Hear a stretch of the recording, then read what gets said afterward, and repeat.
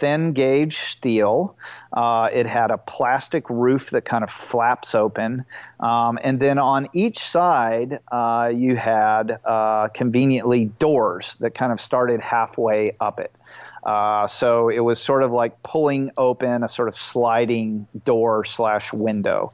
So you had to hop up about 3 feet to get through this window, and that was my entrance and exit, my sort of front door, if you will, for the entire experiment. It was painted green. It was pretty banged up because it had been in use for probably a couple of years. And the interior of it was rusty, sort of until we cleaned and painted it. I guess the next most obvious question, what's the bathroom situation? Well, and that was a issue. I ended up getting a key to the gym, had a little portable toilet in the dumpster that I tried for a while, but ended up just What is a portable toilet? Well, it's one of those things. It's a camping toilet, right? So it's got some liquid in it that sort of takes care of the odor. It's got a little flip top on it. That lasted about 1 day. Until I decided I didn't want to use that, and I'd rather just walk or run to the gym, which was about 20 yards away. And the inability to find a eco or any solution in that small of a space for a toilet and a shower was one of the things that sort of inspired the design for my next experiment, right? Which is the casita tiny home thing I'm doing now, was just the lack of the ability to find a solution for that. So we never had a toilet in the dumpster. I had access to a gym facility, a shared facility. And then I guess what was there? There's a mosquito net.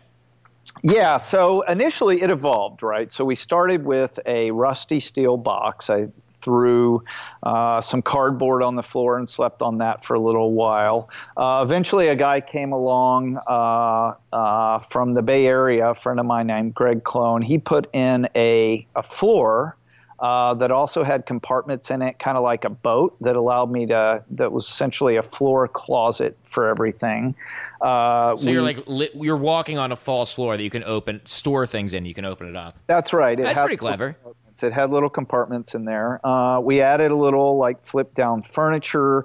The ceiling, we ended up putting a pitched roof on it. That on some garage door sliders, so you could actually slide and air out the dumpster or look at the stars at night. I see. So these are all improvements over the course of the year. You didn't start with these. You moved in, and then you were like, maybe we could put some furniture on the wall or whatever. And these were gradual improvements?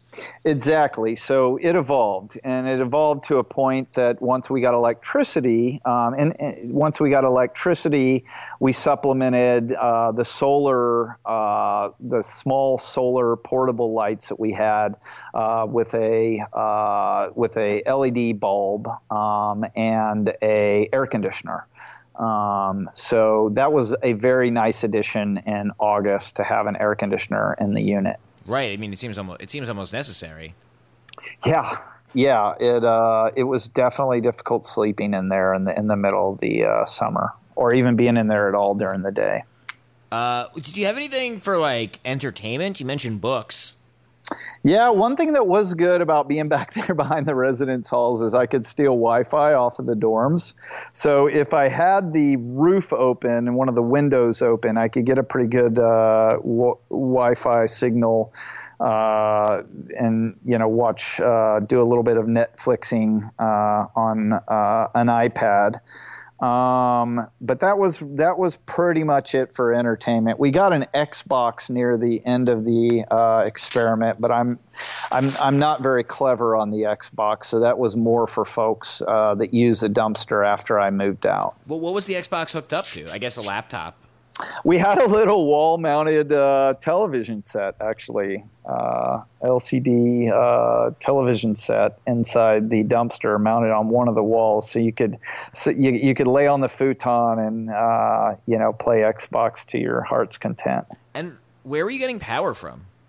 We were getting power, a just long extension cord that went over to kind of the maintenance shed on campus. We did have And they do have now some solar panels on it that are providing some of the power, but it's a big issue, right? Being able to just run an air conditioner is something that's very difficult to do off just solar power, particularly when you've only got 36 feet of roof space, for solar cells. Right, right. So this was an experiment. What did you learn from the experiment at the end of it?